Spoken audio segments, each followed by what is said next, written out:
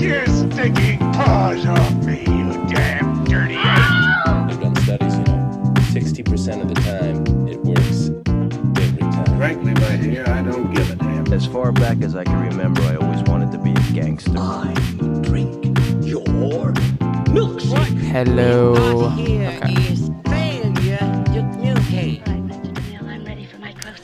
Hello, everybody, and welcome to another episode of Cinefleck. I'm your host, Ethan Colburn. Welcome to our second episode of Damien Chazelle Week. We are doing La La Land today, and it was just a joy to revisit. I actually hadn't seen it since I saw it in theaters in 2016, so it was really, really fun to go back to, and I brought on the two most passionate people I know about this movie, who happen to be really good friends, Sophie and Siegel. So great chat with both of them, it was just a really fun episode. Next week, I've got A Star Is Born, the 2018 one, coming for you guys. So if you need some more Gaga and Cooper in your life, if you need to be singing Shallow in the shower again, like I often do, that's a great movie to revisit, and I'm sure a lot of you have seen it. So hopefully you enjoy that episode as well.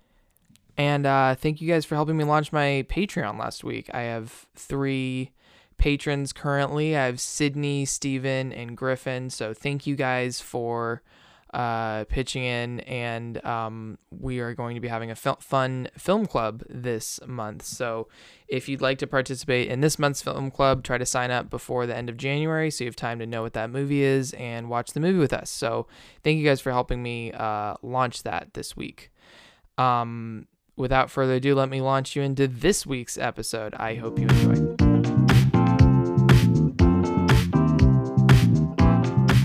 Siegel, Sophie, welcome to the podcast. Hello. Thank you for having me. I'm saying hello like this is the first time we started talking, but we've been like trying to figure out audio issues for like 20 minutes. It's my fault. We finally got it going. We're Here now. We got it going. We're good. Siegel is an old man. He doesn't know technology. Stop. No. Siegel's definitely an old man. Thank you guys. All right. Thank you guys both for coming on. This is so fun.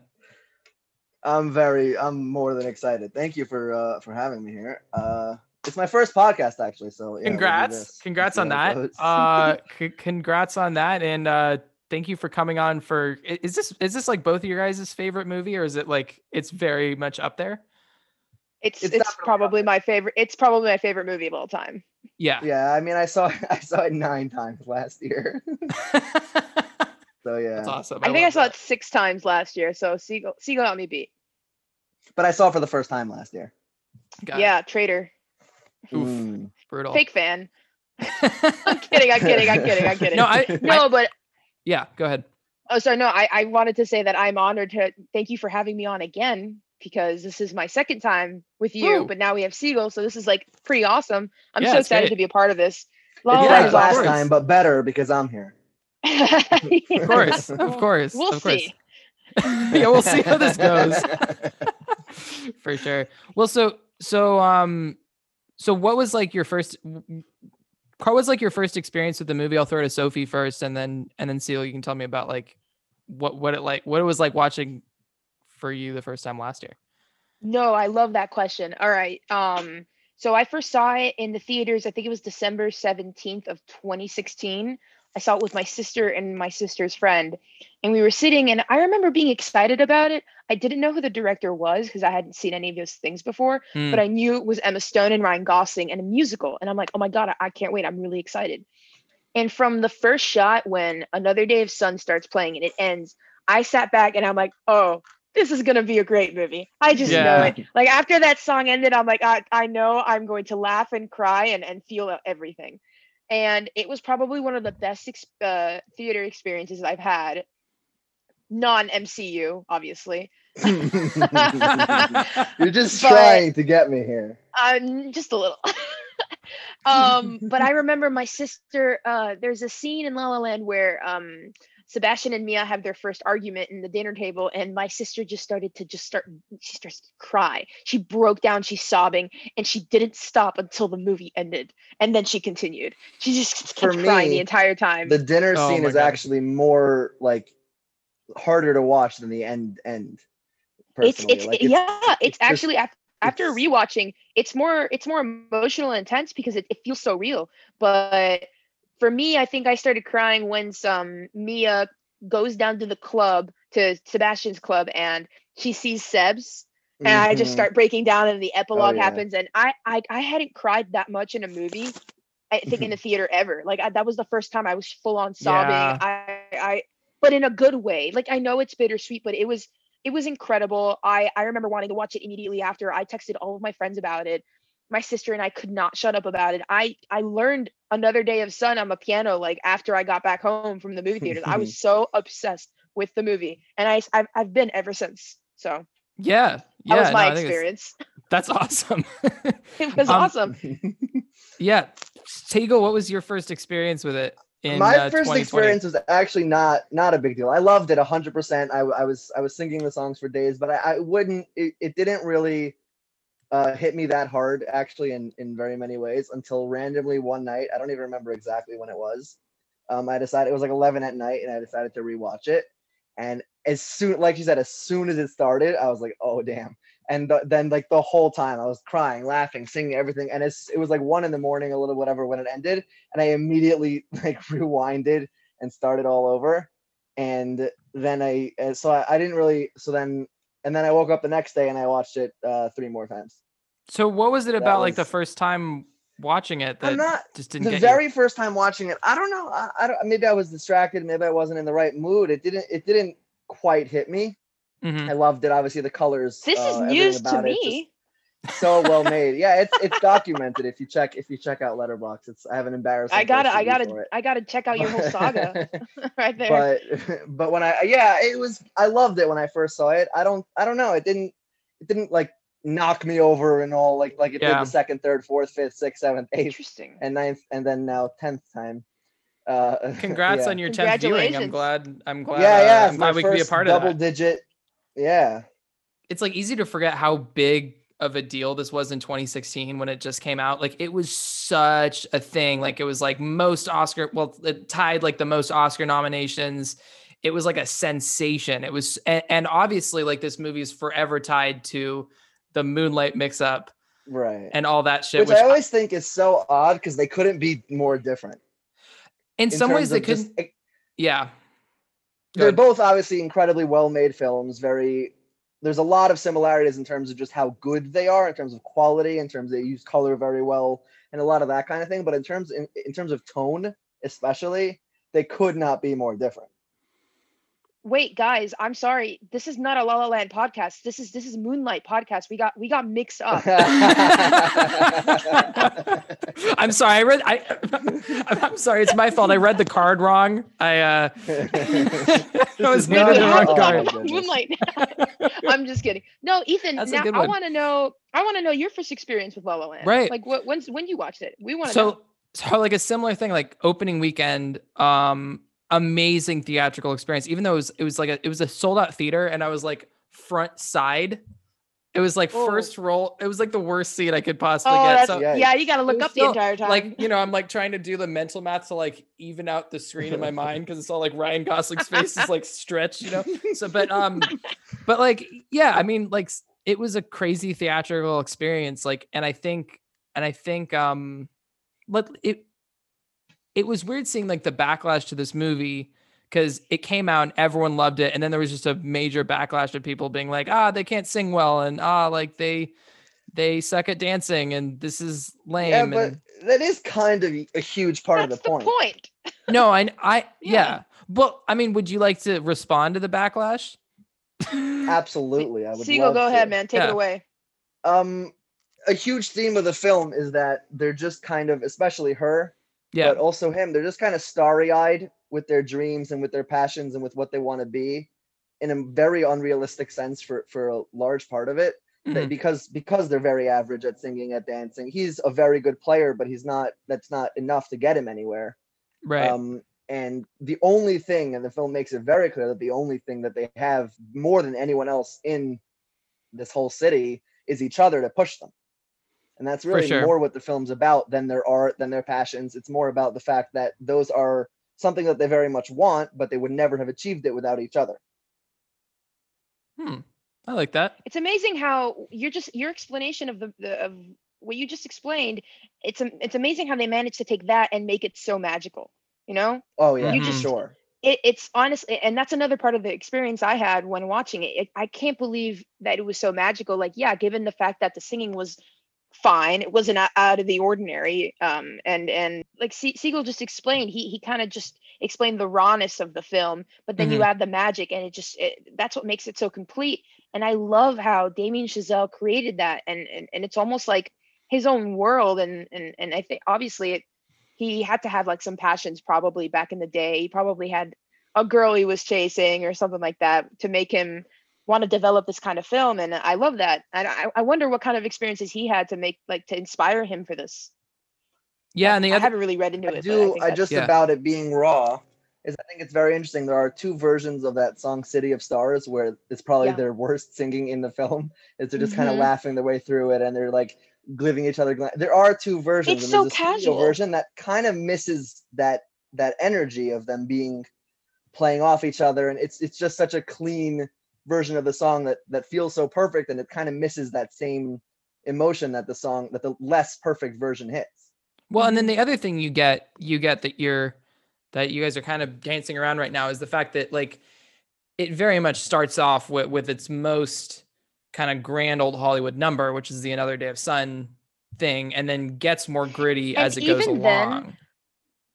Even then, Another Day of Sun, if you listen to the track, the singing isn't even that good. The chorus is just a bunch of people just singing. It's fine. I actually don't think I agree with that. No, listen to me. It's very theatrical type singing, but I think it's good. Here's something I noticed, and every time I listen to it, I notice more and more the music overbears the singers, and you hear the instruments way more than the singers. Yeah, for sure. And there's not a lot of harmonies in the chorus like there would be in a regular musical chorus. And I mean, I guess this is where Siegel chimes in. It's like, it's not a musical. We'll get there. We'll get there eventually. Oh, no. He has a good explanation, though. It makes sense. It makes sense. I think okay, we'll get there. We'll get there. Anyways, all right. But that's what I wanted to say for that opening number. Yes, the two solos are good of the girl and the guy, but the chorus seems off to me. Like, it's good, but it's not extraordinary like an opening number would be. It's fine. That's fair. For me. I still love the song. Now that we're at the opening number, I have to say that my whole thing of it not being a musical started with the fact that the opening number has no narrative significance to the rest of the film. It starts off with something completely irrelevant narratively. Have you analyzed the song? They're dancing. And then no. Not the lyrics or anything, but we're not with the characters yet. It's a whole thing, and it has nothing. It thematically has a lot to do with it, but it has nothing to do with the story. Do you think that the story is just about Mia and Sebastian? I'm not sure what you mean by that. Like I mean the story it's kind of about, it's called La La Land. Like so much of it is about LA. Like and in that sense, like it's introducing LA as a character. I definitely think it's about Mia and Sebastian then. Yes. I'm embarrassed to admit that it took me so long to realize that La La meant LA Land. Well, no, it does mean that. It's like a 20s. It's the whole. Yeah, it's like a 20s, 30s kind of the whole city. Yeah, for sure. I mean, yeah, it to me, like, I mean, it's totally about Mia. It's totally about Mia and Sebastian. Don't get me wrong, but there's like, it's Mia and Sebastian sort of represent what, like, you know, the dreams and like struggling people in LA. And so I think if you think about that number, like as opening LA and like introducing you to the sort of the facade that LA has to offer, I guess. I think, yeah, I don't know. To strengthen that point is that I was thinking that, and it got me, and I went even a little more, that the opening scene is a traffic jam. Yeah. Literally just a traffic jam. It's not. The song even ends with almost like an interruption of honking. Like it doesn't quite end when it just everyone started honking, and it is everyone in LA is so dreamy and so sure that they're going to be a success, that they're in a traffic jam, but they're so excited to be in La La Land and in LA where they're going to be amazing, that they're just dancing around and they're so excited. Yeah, for sure. Yeah, I totally agree. I mean, that it's a spectacular way to open a movie, and I think still, like, I kind of thought at the time this would launch a new wave of sort of Hollywood musicals, since it was so successful. It was really successful at the box office. People also forget that, but I mean, there's nothing that's come out that's anything like it. No, and I love how it's unique and one of a kind. And I have a lot of friends who are big theater nerds, and a lot of them didn't like it. They're like, it was really lame. It wasn't even like a good musical. And I'm like, you didn't understand it if you don't think that. Like, I'm sorry, man. About it being unique, it is very unique for our times. But because of this film, I watched Demi's Umbrellas of Cherbourg. Yeah. And there are some alarmingly similar. Well, in a lot of ways. Yeah, no, I talked about this in my Young Girls of Rochefort podcast, which is, basically, I mean, Jacques Demy made. It's almost a remake of Umbrellas of Cherbourg. Yeah, I'd say it's a remake of Umbrellas of Cherbourg, but with kind of some of the showmanship in Young Girls of Rochefort. That happens to be one of my favorite movies. Yeah. So my take is that it takes Umbrellas and it adds a ton to it. Meaning, like you were saying earlier, is it about Mia and Sebastian? And then you're saying they represent the whole LA mindset and that. Right. And I think that's what it adds so much to Jacques Demy's original musical, where it is that story, but that's more just that story. Yeah. No, I mean, I think that makes sense. And it's beautiful, but this adds so much of a layered and rich backdrop to it. Yeah, I definitely know what you're talking about. I mean, for me, like, I love like the Jacques Demy stuff, and I was talking about this in my Young Girls of Rochefort podcast, where, I mean, basically that's Jacques Demy saying, like, I'm still French New Wave, but I have a lot of respect for like the old Hollywood way of doing these musicals. And so he does his version of a Hollywood musical, which, is like a modernized, across the pond Persian. And then Damien Chazelle basically like took that back to LA, took like this French interpretation of a Hollywood musical back to LA and put his own spin on it, which is it's kind of fun because you're taking back into account. I mean, a lot of old Hollywood musicals, like famously Singing in the Rain, have sort of like a struggling to make it in Hollywood kind of theme. And so he is sort of taking the old and putting his new spin on it. But again, like there's nothing that looks quite like this movie. There really isn't. Yeah. There really isn't. And I think there's nothing that looks like Jacques Demy's musicals either. I think they both are very unique in their look, and they both claim it as their own. Totally true. Yeah. Sophie? I do want to go back to the opening number when Siegel said that it had like really nothing to do with the movie. And I want to disagree, because I did a little analysis on the movie, and I want to share, or the opening song, Another Day of Sun, and I want to share it with you guys. And this was a while ago, but I just found it now, and I kind of want to share it with you guys because it is really interesting. It's very subtle unless you actually read the lyrics. So basically, the first verse of the song, the young woman that sings parallels Mia and her dreams of becoming an actress while also wanting a stable relationship, right? So in the first verse, she it called me to be on that screen and lived inside each scene. And then this upcoming lyric is specific to Mia's dream of becoming an actress, because maybe in that sleepy town he'll sit one day, the lights are down, he'll see my face and think of how he used to know me. And this reference, I feel like, refers to Mia hoping one day she'll be on the big screen and someone she used to know will watch her movies and think about how he used to know her. And this is like really a subtle nod to. Yeah. I also think it's fascinating to see that she wants to be a star more than she wants to be an actress. Exactly. And that's where the City of Stars comes in, but that's later. This is the first song. It's a subtle nod to Mia and Sebastian's relationship, and a flash forward and it's like a foreshadowing to the winter 5 years later towards the end of the movie. And the second verse, is sung by a young man, and it parallels Sebastian and his dream of opening a jazz club and his passion for jazz, where he says, I hear him every day, the rhythms and the canyons that will never fade away. The That's a ballads reference and the to Laurel bars." Canyon, by the way. Really? Yeah. Laurel Canyon is where like a lot of like the hippie music of the 60s came out of. But There you continue. go. The Sorry. ballads in the ballrooms left by those who came before. They say you gotta want Right, it oh, more, wow. so I bang on every door. So yeah, I love how there's like subtle words that describe his love for rhythm, jazz, the But ballads. again, I think even with what you're saying, it's almost more of an intro than it is part of the story. Yes, I agree, but it does have something to do with the narrative, in my opinion. Can Like I you bring said, Very it fair. didn't.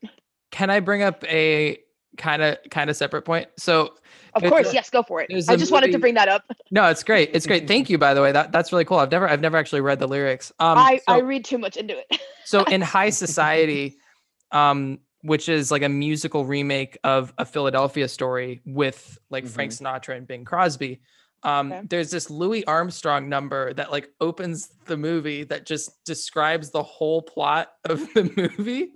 Like he just goes in high soul, in high society, and he does the whole like, but he literally every verse is just like act 1, act 2, act 3 of the movie. Is it like a full-on Interesting. spoiler? It's just It's a full-on spoiler. Yeah, he just spoils the whole movie at the beginning of the movie. So should And, I just uh, skip okay that then. when I watch it? just watch the first scene. I was gonna say I could watch like 5 hours of you just imitating Louis Armstrong. in the hot, and I think to myself, nah. Hey, that's a really good impression. What a wonderful Yeah. world. We don't have to do this anymore.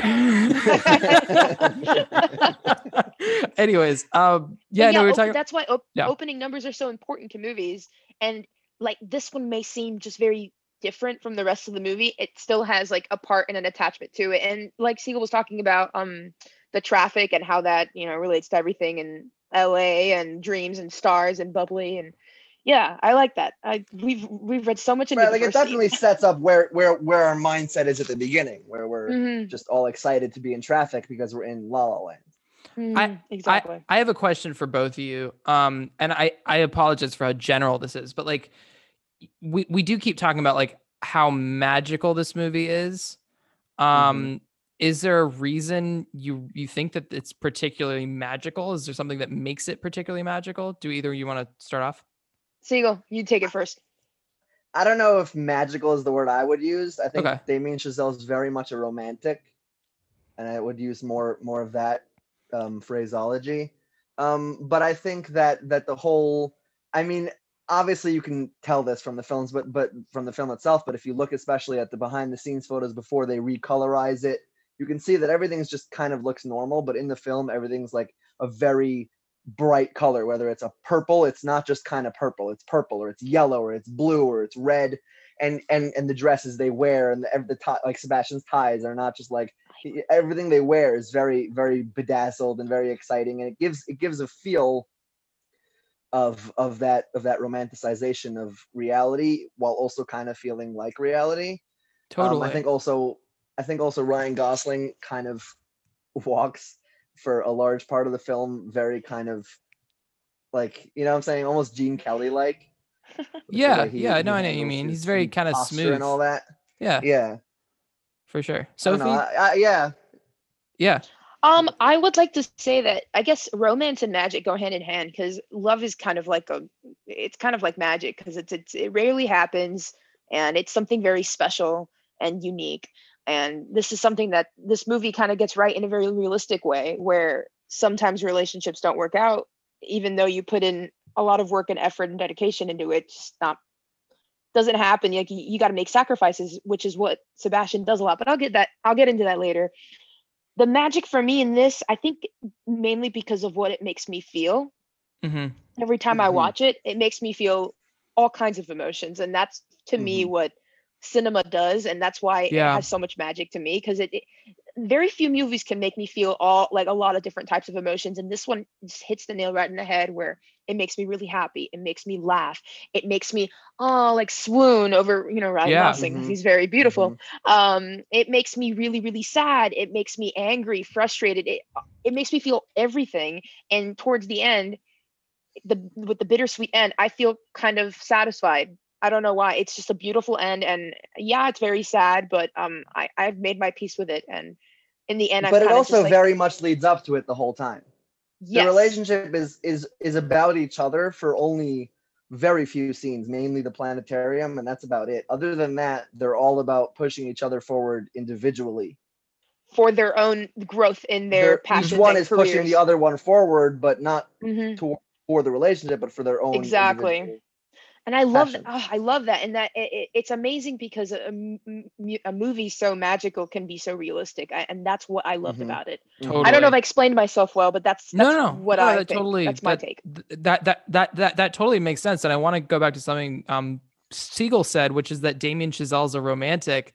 I mean, this movie is in a lot of ways very romantic, but I talked with Ryan on the Whiplash podcast about how literally there's hardly anything in his 3 movies other than the final shots that feel similar to each other. They're all tonally super different.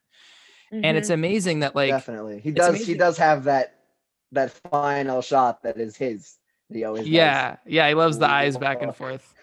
So I mean, if you but then he gets into, like, with Whiplash, when you were just talking about it as a romantic, I guess, do you think he confuses romance with passion, or does he mix those two together and make something out of it? I don't know. Well, because in Whiplash there's a lot of passion in but it's very much not romantic. It's gritty. No, at all. Well, I mean, but he has a love for drums. I mean, you have a good point, though, for sure. Which is, I mean, I think in some ways, a lot of his movies, I guess the tonal similarity is choosing passion over love. Like, that happens in Whiplash. That kind of happens here, where at least we're meant to assume that it happened here. And First Man is definitely not romantic. No, it's so cold. It's cold. Very cold. Yeah. And you even see him with Claire Foy a lot throughout the movie, and it's just there's no romance there. Yeah, totally. Yeah, it's very crazy. So I mean, it's interesting that you can distinguish the. Yeah. I mean, you can watch any one of his movies. You can watch this and be like, oh, he's a romantic. You can watch, like, Whiplash and be like, oh, who fucked with Damien Chazelle? You can watch First Man and be like, I don't know. I haven't seen First Man in a while. Is that First Man is a movie he directed, but he didn't write. So he only had so much with what to work with the screenplay. Because Whiplash and La La Land, he had a say in what was going in everything, basically, because he wrote it and directed it.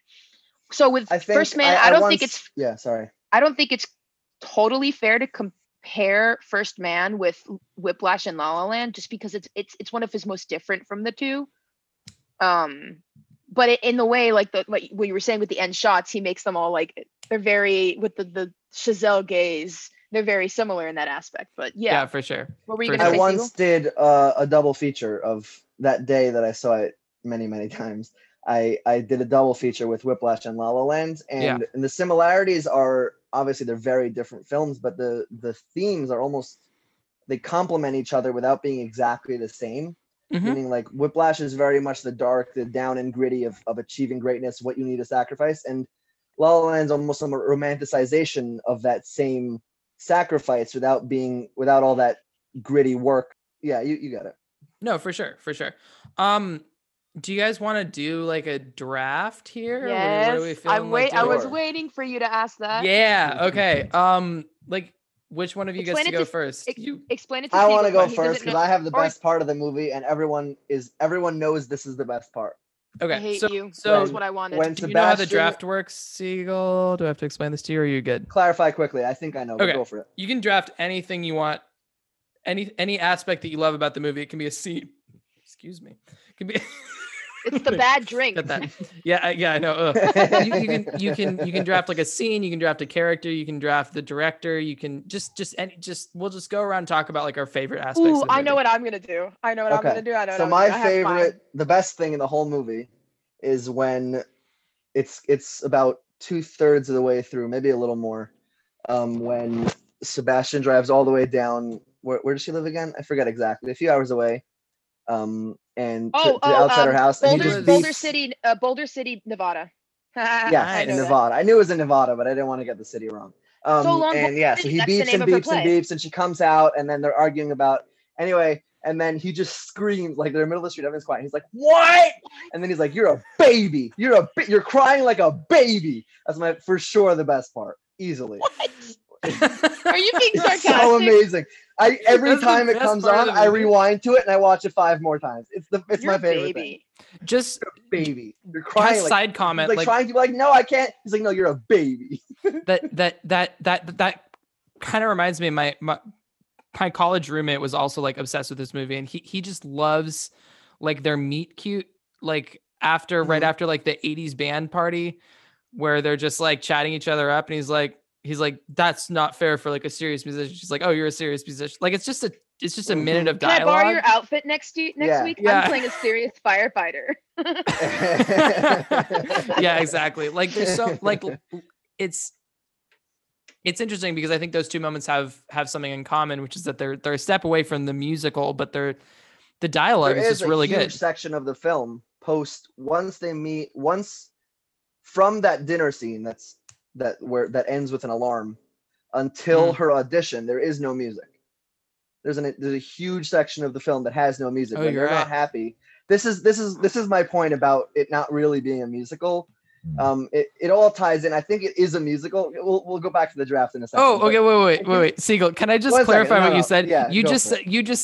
said this goes back into what I was saying about it not being a musical, and then you said it is a And then musical. I said it is but a musical. Yeah, but you didn't let me finish my sentence. It I is didn't. a musical, Contradicting yourself but like you it always transcends just kind of being a musical. Like if you see most musicals, especially I think Jacques No, Denis, Siegel which has is- a point. This is which is so based. different from all the other musicals that have ever been released, and I love his point. He's gonna say later, but yeah, say it Siegel, right now. that's a great scene. No way, because I want to go next. Oh, okay. You want to do the draft? Okay, we'll get back to it later. All right. Yeah. But no, I want to say something about that scene you chose.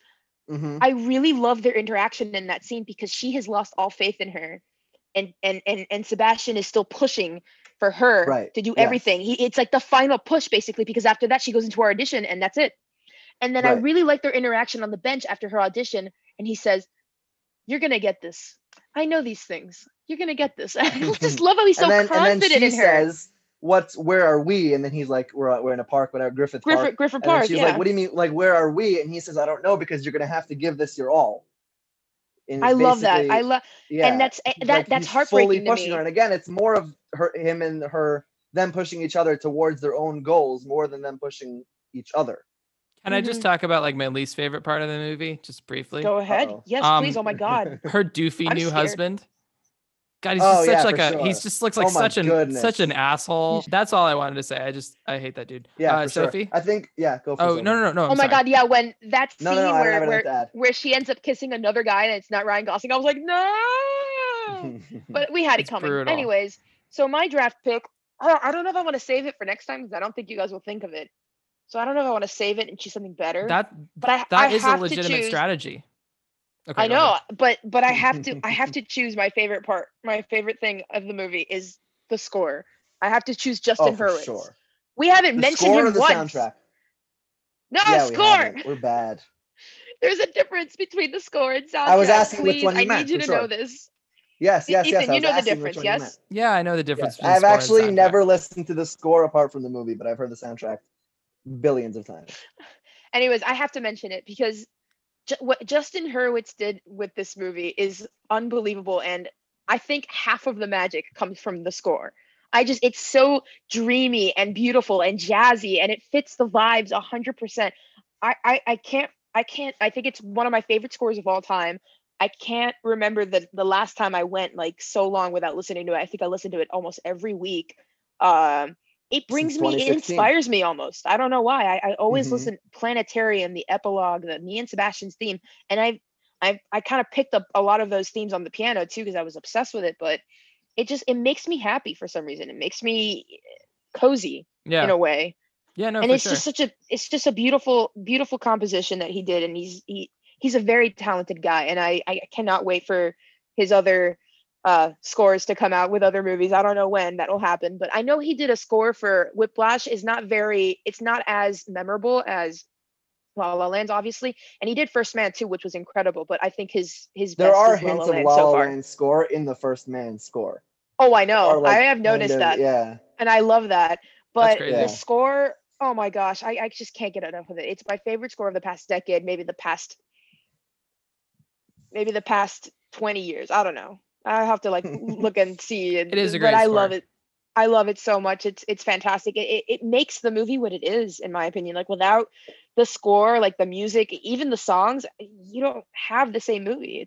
I love it so much. That's what I want. Yeah, totally. And I think Siegel brought up a good point earlier, which is that like, you know, the music is so tied to like their dreams, which is also kind of what you're saying with the intro song, you know, just kind of reflecting on their dreams. And so when they're losing faith, you stop hearing the music, but the music is Yeah. so Interesting also about the intro song, it shows up in kind of in secret one more part of the film right before Keith shows up and they're dancing. You know that whip pan back and forth to him playing and her dancing and him playing and her dancing. Yeah. Right after that, he comes down and they all excited and then they run to a table. The song playing right then is Another Day of Sun. It's that same representation of deliriously happy and so excited and not really living in reality.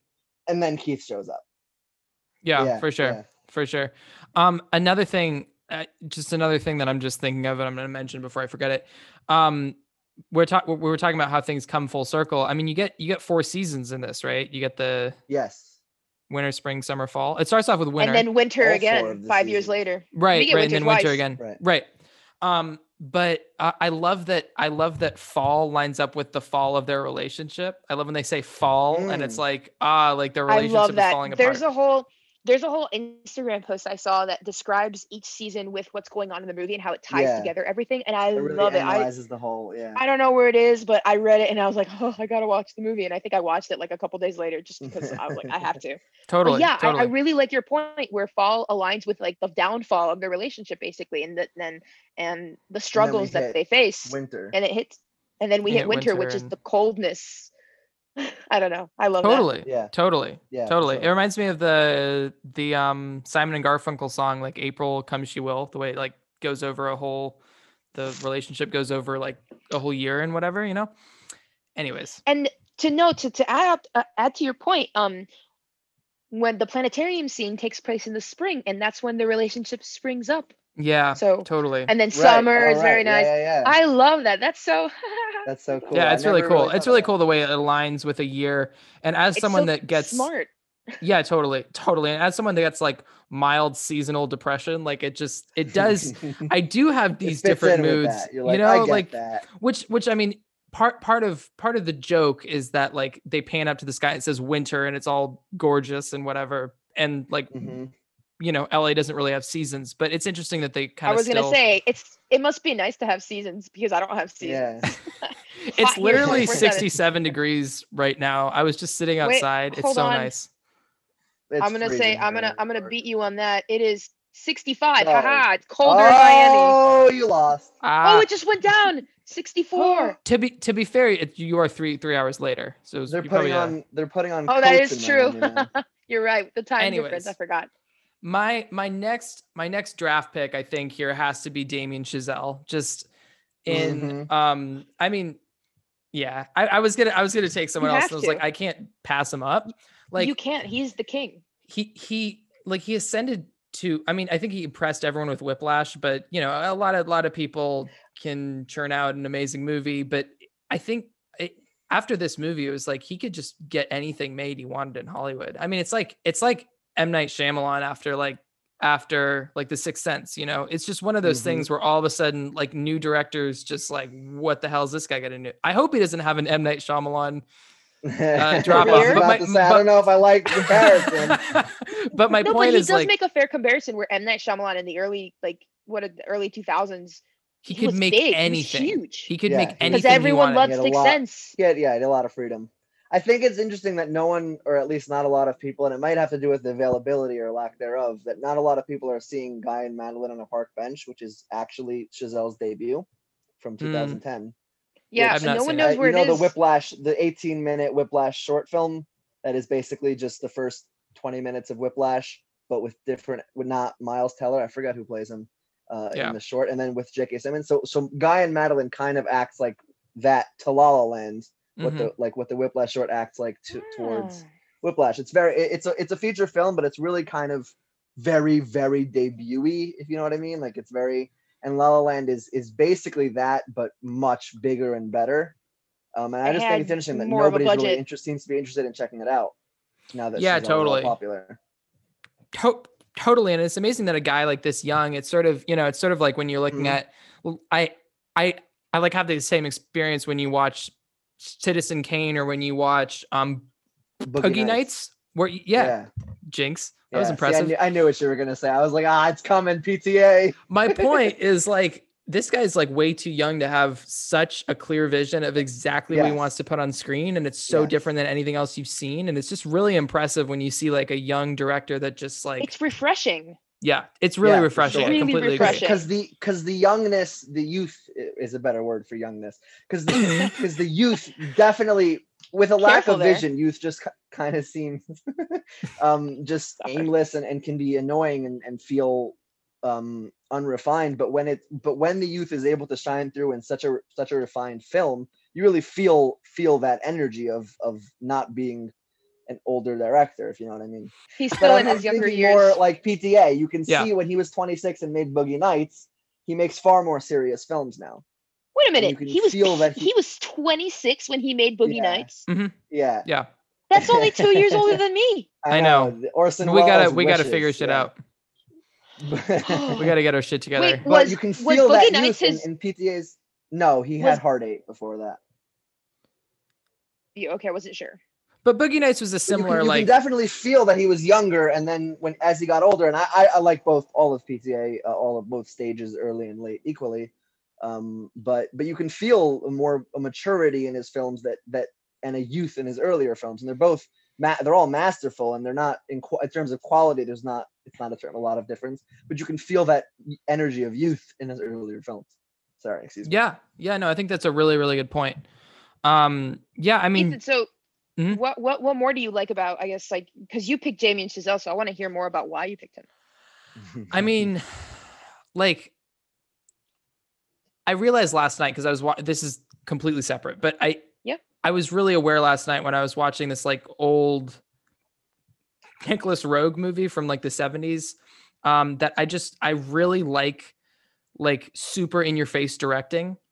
Like, I love De Palma. I love when Pieces of a Woman has like 30 minutes uncut and you're just like, whoa, how did they do that? Like, it's a little like, it's not that I don't appreciate subtlety, because I do. I appreciate subtle moments where you're like, wow, like that just made me feel like that. And I don't know why, but there's something about he's flexing so much in this, like much of this movie's just like, it's very, look what look everything what about it, even the colors, the whip hands that he loves to do. That's a great point, Ethan. You can't not see that he's whipping back and forth so fast. Yeah. Like, you can't miss that. He's sort of, I mean, I think Whiplash, it's a smaller movie. It's set in New York, but this is sort of like, I'm in LA, I'm fucking here, deal with me. Like, this is what I can do. And everyone's like, oh my God. And like gives it 6 Oscars. Like it's right. It's just, yeah. I mean, it's a crazy, just heat check for him, I think.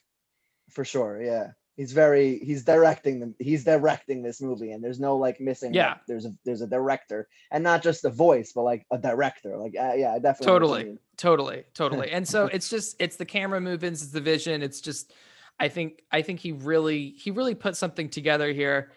And yeah, I mean, like, I don't want to repeat myself too much from the Whiplash podcast, but I was talking with Ryan about like how, you know, another director, or pair of directors, I should say, that has been known for crossing genre a lot are the Coen brothers. But the Coen brothers do have sort of tonal similarities throughout their work that you start to notice over time. And I'm curious to see if they also definitely have thematic similarities. Yeah, they do. But like the Coen brothers are still able to do Inside Llewyn Davis. Not to get more into the Coen brothers now, but yeah. No, it's fine. It's fine. But like, if you hadn't seen any other movies and you were to watch like No Country and The Big Lebowski, let's just pull those two, you'd be like, what? Like, did the same person direct both of these? But as you start to watch more of their movies, you do notice things that they carry through their work. And I'm curious to see if Damien Chazelle is going to be like that later on, where you start to notice these things, or if he really is just a really versatile person that can really Oh, dive I think into there's a his material. lot of directorial similarities between Whiplash and La La Land, and even First Man. I mean, it's bringing it back up for like I don't know how many times I've said this already. The whip pans are very Yeah, the much whip his pans thing. for He sure. loves that. He's very into. I mean, I think he's very into stark colors, whether it's the black and yellows of Whiplash or the purple, red, white, red, yellow, blue, and what I don't think green is a color. Something at all. that's in, He's very something into that's interesting yeah. is I'm gonna go upon expand upon your point is that with Mhm. First Man, it's weird because it's I mentioned this already before. It's his most different movie that he's directed as opposed from Whiplash and La La Land, because again he didn't write it, but you still see like the directorial similarities between his styles with Whiplash, La La Land, and First Man, but First Man is tonally different from those two, I would say. Mhm. I mean, think yes, they're all three are very they're- tonally different. they're all Yeah. totally different, but I can see more similarities between La La Land and Whiplash than La La Land and First Man. I'm not gonna talking about the tie music. this back into the tier the picking, because I'm gonna say that my next pick is Damien Chazelle and Gosling's ability to do so much with so little. Is that like That's an interesting draft pick. Okay. no? I'll explain what I mean. Means I have a Ryan few Gosling's specific- still on the board. I'll take it. like the tiny Okay. little moment where when we meet Ryan Gosling for the first time and we fly, we don't stick around because we start off with Mia's story, and not Sebastian's, but we fly through his car for a few seconds and we see him rewinding the radio and listening to the same thing again, and then we just kind of go through and we already, before we even meet him, we know that he's very into that music. And then at the end of the Waste of a Lovely Night scene where he does like a little shuffle as he's walking away, it's like a tiny little moment that it's just, there's a bunch of them, and Ryan Gosling is, a lot of people say like, oh, he doesn't do much, he just kind of a straight face, and then the story happens around him and he's just there. But I think that he really does do so much with so little, and Ryan and Damien Chazelle is able to really highlight those tiny little things and make them such big character moments for such a reserved character. I think that's true. And then I think God, this is just becoming And a again, First Man pod. is just that, but a whole movie. There we go. We could just name yeah. this La La Land / First Man. Yeah. / oops, I was supposed to talk about Moonlight. I mean, yeah, like First Man, he's really reserved, and it can be really hard to access that character. But I think here, like, this is kind of the Ryan Gosling I want, where he's a little self-serious. He's but like he cares a lot, and it's, I don't know, it's clear that he cares, but and that he's a little in his own world, but at least he's like self-aware enough of that. Yeah, I know make exactly sense? what you're saying. Mhm. I'm actually not sure. You make complete Sorry. sense. No, it's he, and I will like to add that he has his own little routine, and he doesn't Mhm. want to break it until he meets Mia. Right. He has his Mhm. routine. He plays the Mhm. jazz music, and he goes to the same coffee shop with the samba tapa place, and And he's he- upset. Blah Yeah, blah he blah. spies on it. Yeah. No, but with what Ethan was saying is, wait, what were you saying? I totally lost my train of thought. Oh no, you're totally good. I was talking about how he's more self-aware here of his own like weird neuroses almost. I don't know. He's more Yes, self-aware of how so- closed off he is. He is, but at the same time, he notices the little things. When Right. he's with Mia, he's very giving and very, very what is it? Not selfless. I don't want to say that, but I guess he makes more sacrifices for Mia than Mia does for him. Then Mia, And he's for very sure. self-aware about that. And that's what the epilogue is all about, but we can get to that later. We'll get to that soon. But yeah, I don't even know when definitely- later is going to be. How long have we been talking for? Oh, we've been talking for like Yeah, I close to an totally hour. lost track of time. Oh my goodness, are you serious? Yeah. That has Oh, not wow. felt like an hour. It has been like Sophie 30 has minutes told me La La Land time. That when I talk about La La Land, I get like that scene in La La Land where Sebastian's trying to explain jazz, but he kind of can't explain why he loves it. He just expresses his love for it. And Very, he's so very exciting, exciting. very, very exciting. And he can't really explain it. He just loves it so much, and this and that, and look at how and compromise, conflict it's and compromise, very and guided. Totally. Yeah. Totally. All right. Anyways, yeah. whose pick is it? I don't know whose It's pick it it's is. you. It's you. It's It's me. you, you're next. Because Siegel drafted what subtlety. Damien Chazelle Yeah, and okay, Ryan okay. Gosling do with so little. Hey, Or- Yeah, Ethan, you said something he like could that. draft whatever he wanted. I and you did picked say- something I was trying to- It's obscure. my fault. Ryan Gosling is still on the table, but I'm not Okay. gonna pick him. I'm Oh, We gonna also see him. just yes. before you pick, and I hope it's not your pick, but we have to mention that Ryan Gosling learned piano for this role, jazz piano. Oh, it's amazing. He actually plays. Yeah, I learned think That's I what jazz think that's what piano impressed for the me role. so much with his performances, that he dedicated so much time into learning piano, and not only piano, Mhm. it's jazz piano, and that shit's hard. if It's not easy. It's not easy at all. if I You know jazz. if I had to pick like who should have won the Oscar, I would have gone Ryan Gosling over Emma Stone. Who did win that year? Emma. I mean, No, no, between no, but oh who oh, won? I in mean Best an Actor. actor. Who beat Ryan? Who was it? Leo's year? No, that was No, that no, was it was the year before. 2015. Um, I'm trying. I don't even know. Oscars 2017. Let me But see. yeah, wasn't I do Manchester agree by that the Ryan Sea, was Gosling it? was a little better than Emma Stone. Ryan Gosling. Oh a yeah, I better think it was. performer. I think Was it Oh, Casey it was the Affleck? Casey Manchester. Affleck year. Yeah, that was Yeah. honest. That's honest. It's a great performance, kind of. I still haven't seen Manchester by the It's Sea. okay. Yeah, I've heard it's really depressing. Wait, we may be depressing, wrong. yeah. Oh no, it was Casey Affleck. It was the who Casey won. Affleck Yeah. year. Yeah, Yeah. Damn, yeah, Um, that's tough year to compete with. He was apparently very good. apparently. Anyways, my draft. Yeah, we pick both is going haven't to seen it. We're just be- like, yeah, okay, whatever. Ryan should have won, but I don't know. I'm debating picking between the planetarium and the lovely night scene. I'm not gonna pick the epilogue because I mean, it's Yeah, I the epilogue's love the it most so much. obvious. Everyone loves it's the most epilogue. obvious. I want to pick something more obscure, not obscure, but something that means more to me in a way. Like I Mhm. know the epilogue means to everything to everyone, Right. and I can analyze the shit out of it forever. But I want to pick something smaller that I can just, contain myself to talk about. But I think I'm going to pick Mhm. Lovely Night over the planetarium scene, because while the planetarium scene shows off a lot of the dreamy and magical aspects of the movie, I really like how grounded Lovely Night is, even though they start dancing and singing in the middle of it.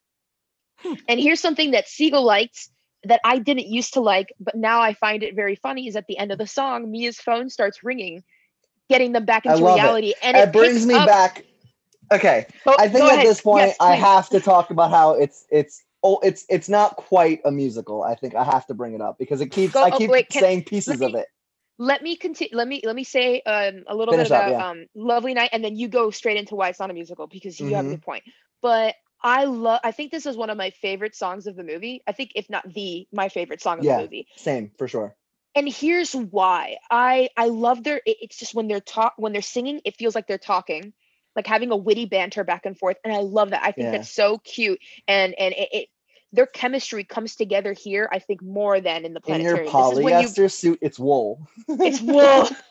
You're right. I never fall for you at all. Anyways, I just love how they're like denying that there's chemistry, even though there is, and then they start dancing, and half of the song is them singing, and it's not even that good singing. It's fine. And then the Right. other half is them dancing, but it's instrumental, and I love the instrumental part of it because it just feels like the rest of the score. And I think that's part of the reason why I love the song so much in that scene, is because it's a combination of a dance number and then a musical number, and it's just a clash. It's the best of both worlds, and you begin to see the beginning of the relationship flourish, even though they deny that they have feelings for each other. And I really, really love that, because Mhm. they have such good chemistry together. And that whole scene with the purple background and the dancing and the tapping, it's beautiful. I really love it. That's all I'm gonna I say. just have to say, because I always think it's hilarious. Have you seen that scene pre-colorization? Yes, I It's have. It's so weird. funny looking. It's weird. It doesn't throws look me off dreamy so anymore. much every time I see it. Like the sky's not even like that blue. Ethan, have you seen the pre-colorization? No, I haven't. Did they Oh, actually like, shoot It's it like so after? awkward to look at. Like the leaves are kind of green, the sky's barely blue. Like it's a nice lookout, but it's not looking out on very much. Did they actually shoot it like in terms after of color. sunset though? Was it shot at? Yes, They shot it. They did. They had a 30-minute or a 20-minute window, and they shot it over 3 days. They did 5 takes, and I think they used the 4th. I recently looked. Yeah, this that up. makes I don't know. sense. Yeah, because They literally went back to the start. These people wiped off their sweat and all that, and they started again immediately. Like Oh, I thought that had to do with the Another Day of Sun scene, they because had they only no had time. the. Yeah, because like Another No, Day of Sun is the another opening one. scene. No, I know, but I thought like the 30-minute window had to do with like how long they had access to that freeway. Oh, it's an hour. Oh, that could about be. an hour or That two. could be. I know. Actually, it's I think That was 5 also, hours like, where they tight closed window. it or something. Yeah, Yeah. it was a really tight window. They closed it for I don't Right, know how and long.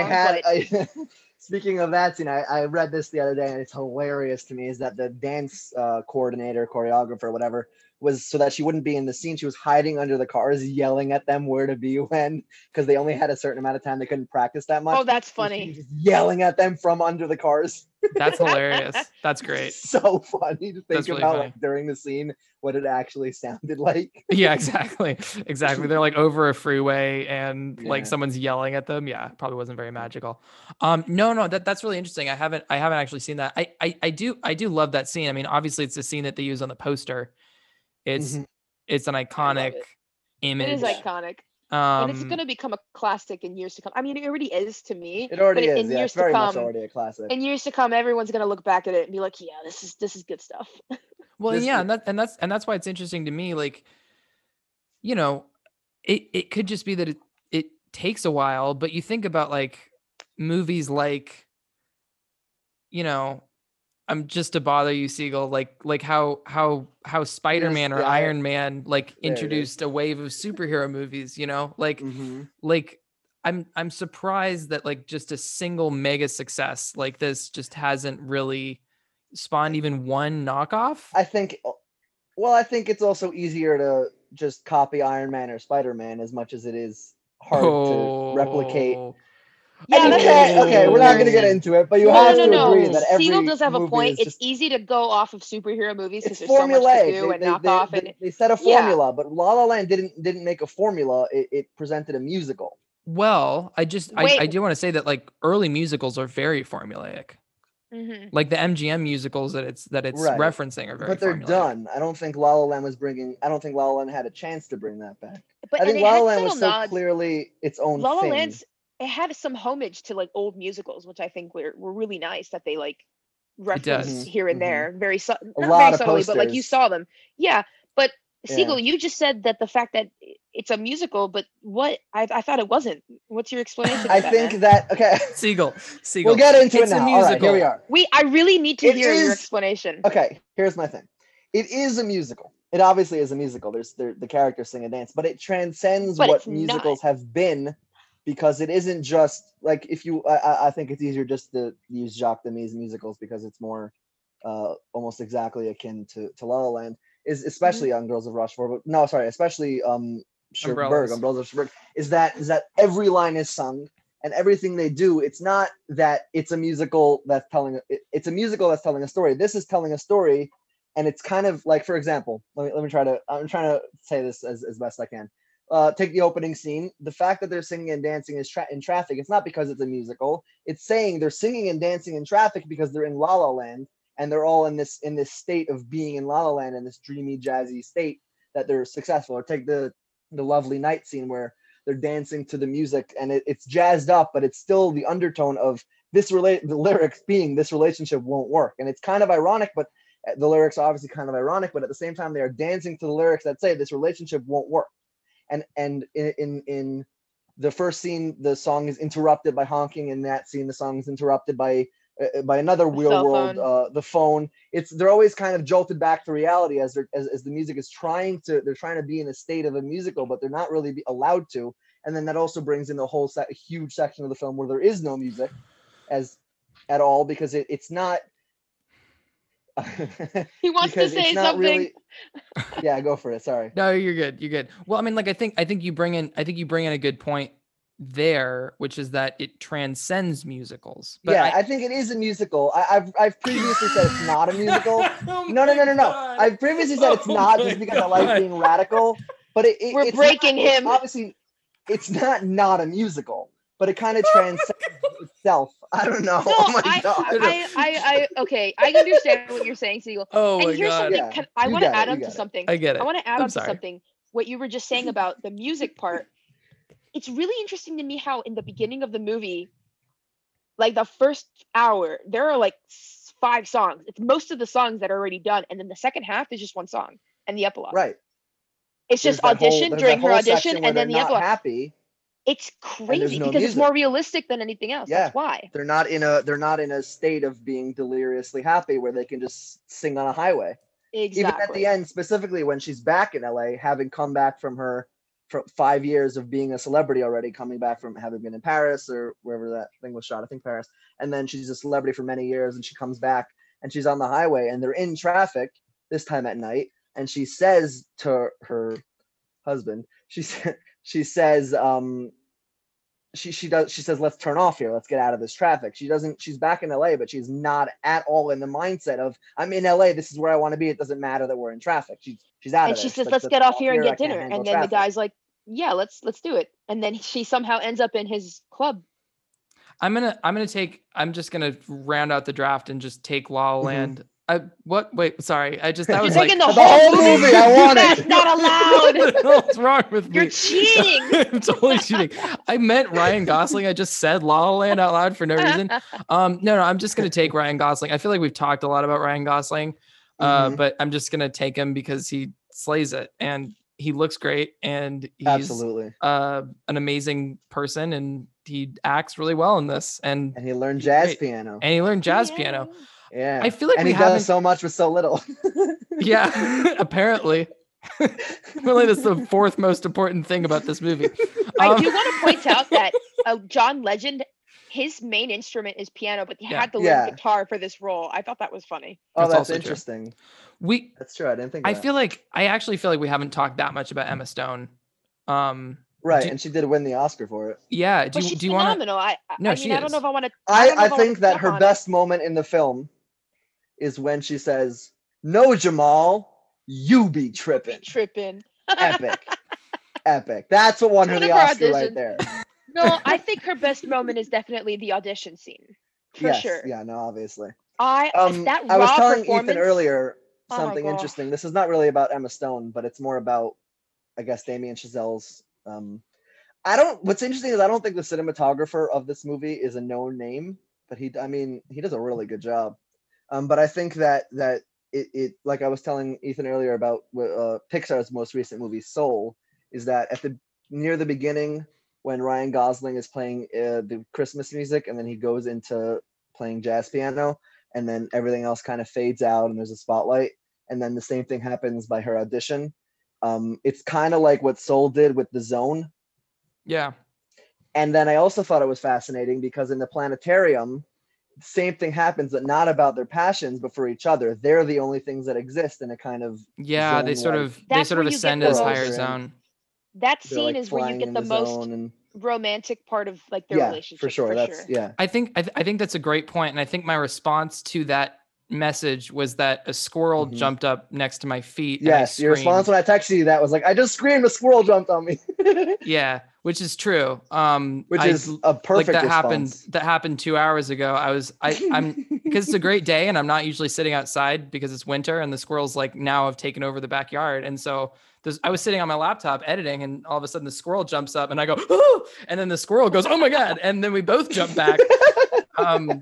Anyways, that's but I think you have a really good point about the like higher zone that these they kind of frame it very well in a way that Pixar recently made part of a narrative, but it's a unique framing or. Did you just call something that Disney made unique? See, I just wanted to like. Yes, I did. He loves Pixar. We got into this I do love debate Pixar. today. I'm a Pixar he was junkie, trash but we're not talking going to get Disney, into this now. But he loves Pixar. It's the one Oh my studio goodness. that. Are we doing this? Are we doing this? No, we don't have to. No, we're this. not. We don't have time. Okay, no, we don't have time. Definitely don't have time. Oh no. Long story short, we love Pixar. That's all. It should be said, I think, because it's nice that I got Sophie Avengers glasses for Christmas, and she got me an anti-Marvel T-shirt.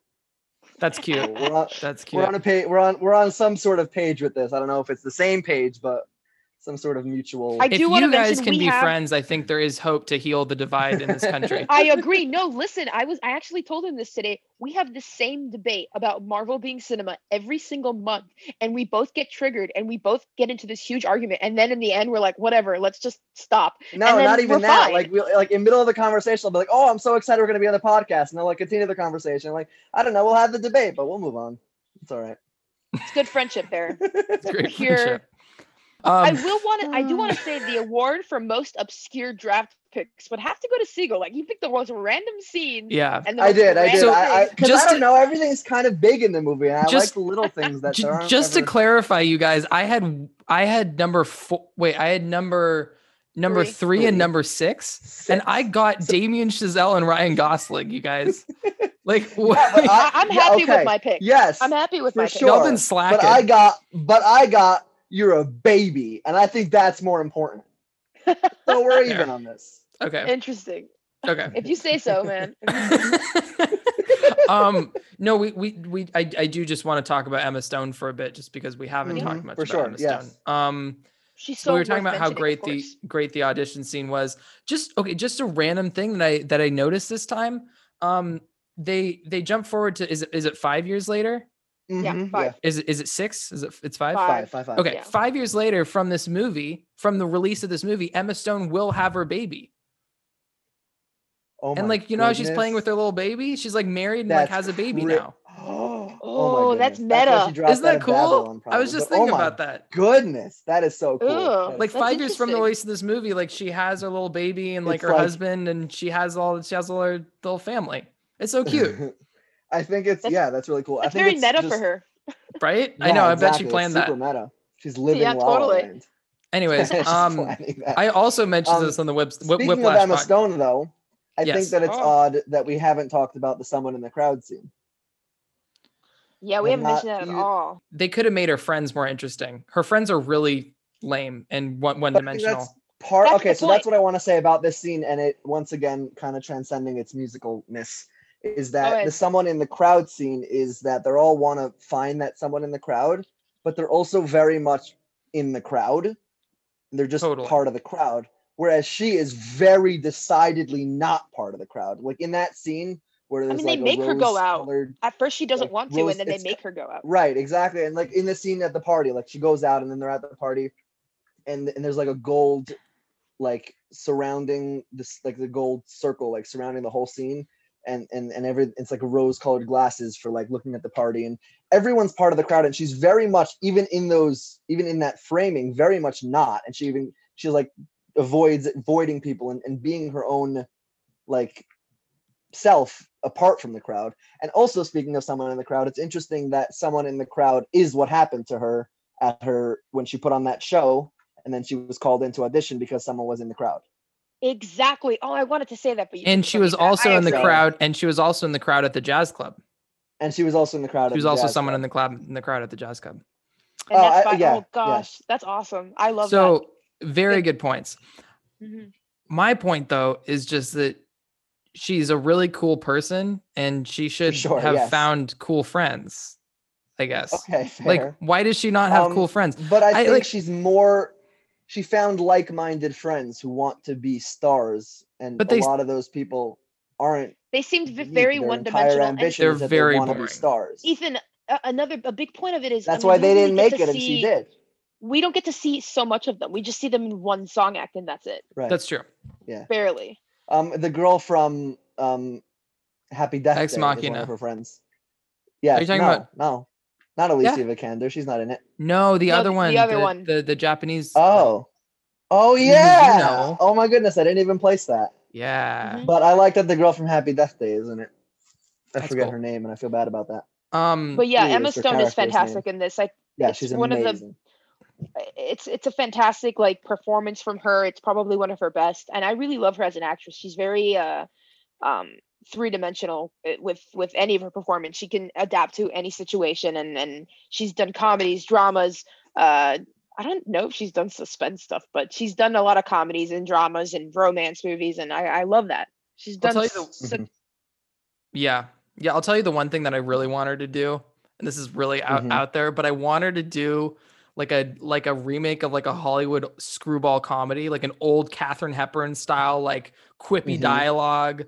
Like I really want her in that. I mean, that would suit Yeah, her for very well. I sure. think she could totally pull she it could off. totally do it. I don't know that many other people that could do it. Just like the physical comedy, but also like the kind of quippy, like it would have to be She kind of the sort of transatlantic like accent that Katharine Hepburn does. for, Easy like, that A. kind of She's style. very quippy. Yeah, totally. Yeah. You Totally. know, she matched, a fun she fact combined that performance with her La La Land performance and A her fun- performance from The A fun fact Favorite. about that and performance, she would be like, Siegel. Be great. yeah. A fun fact about that performance is that she's actually never seen Easy A. She refuses to watch that Really? movie because it's so much on her that she did not want to watch that much Interesting. a movie She's that very was that the much about focus, her. that's for sure. Interesting.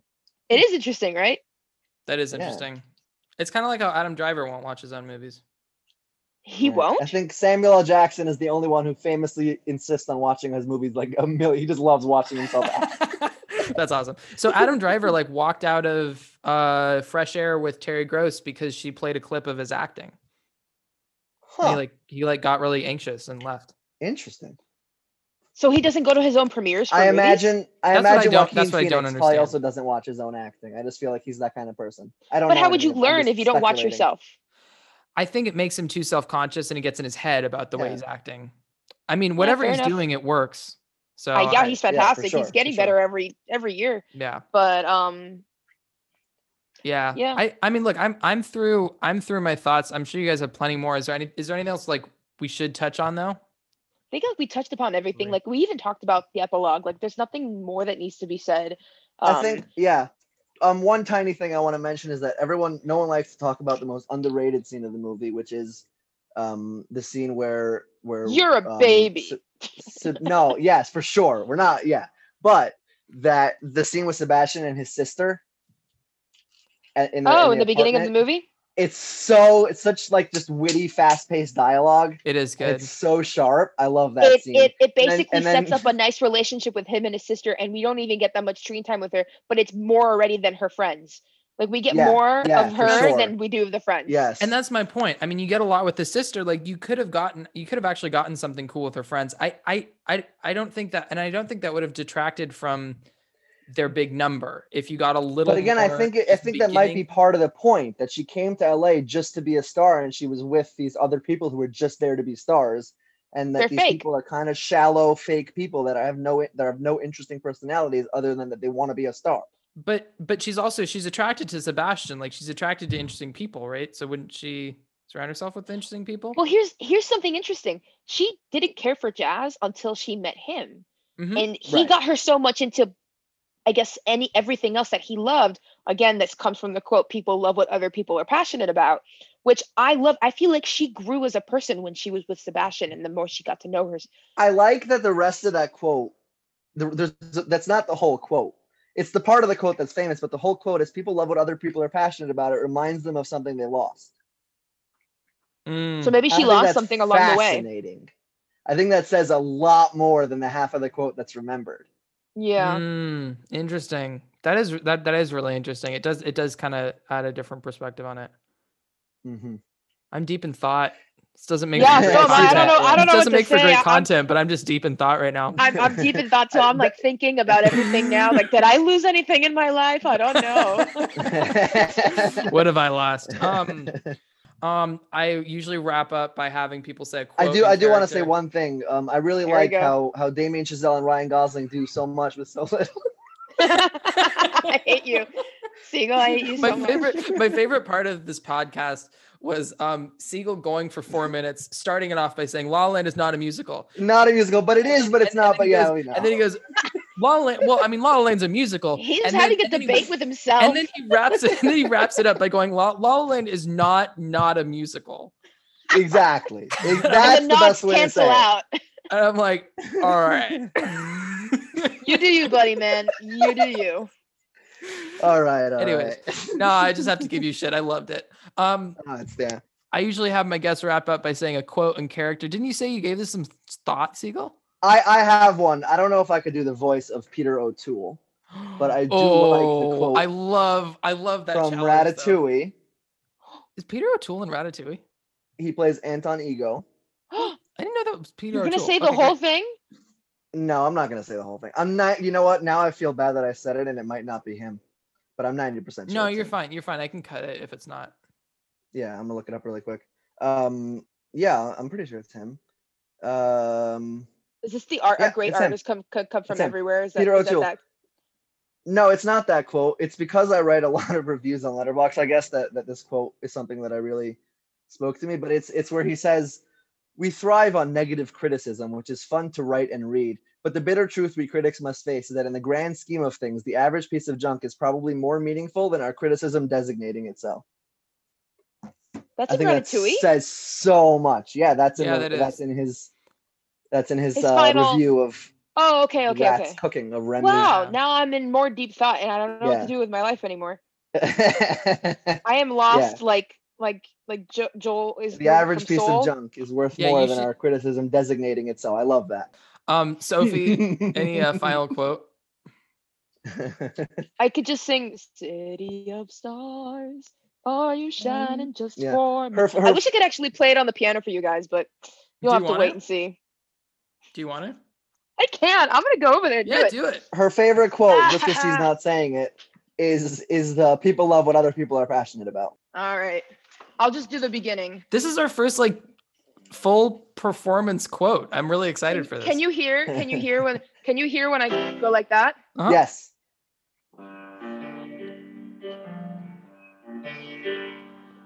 City of stars, are you shining just for me? I can't sing. I'm wearing noise Should I go for canceling it? headphones.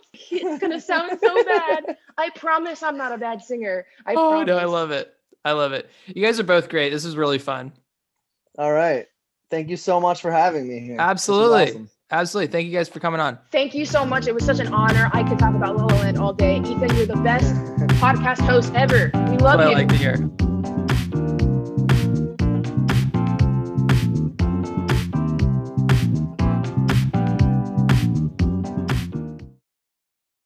Thank you for listening to another episode of Cineflex, and I will see you next week.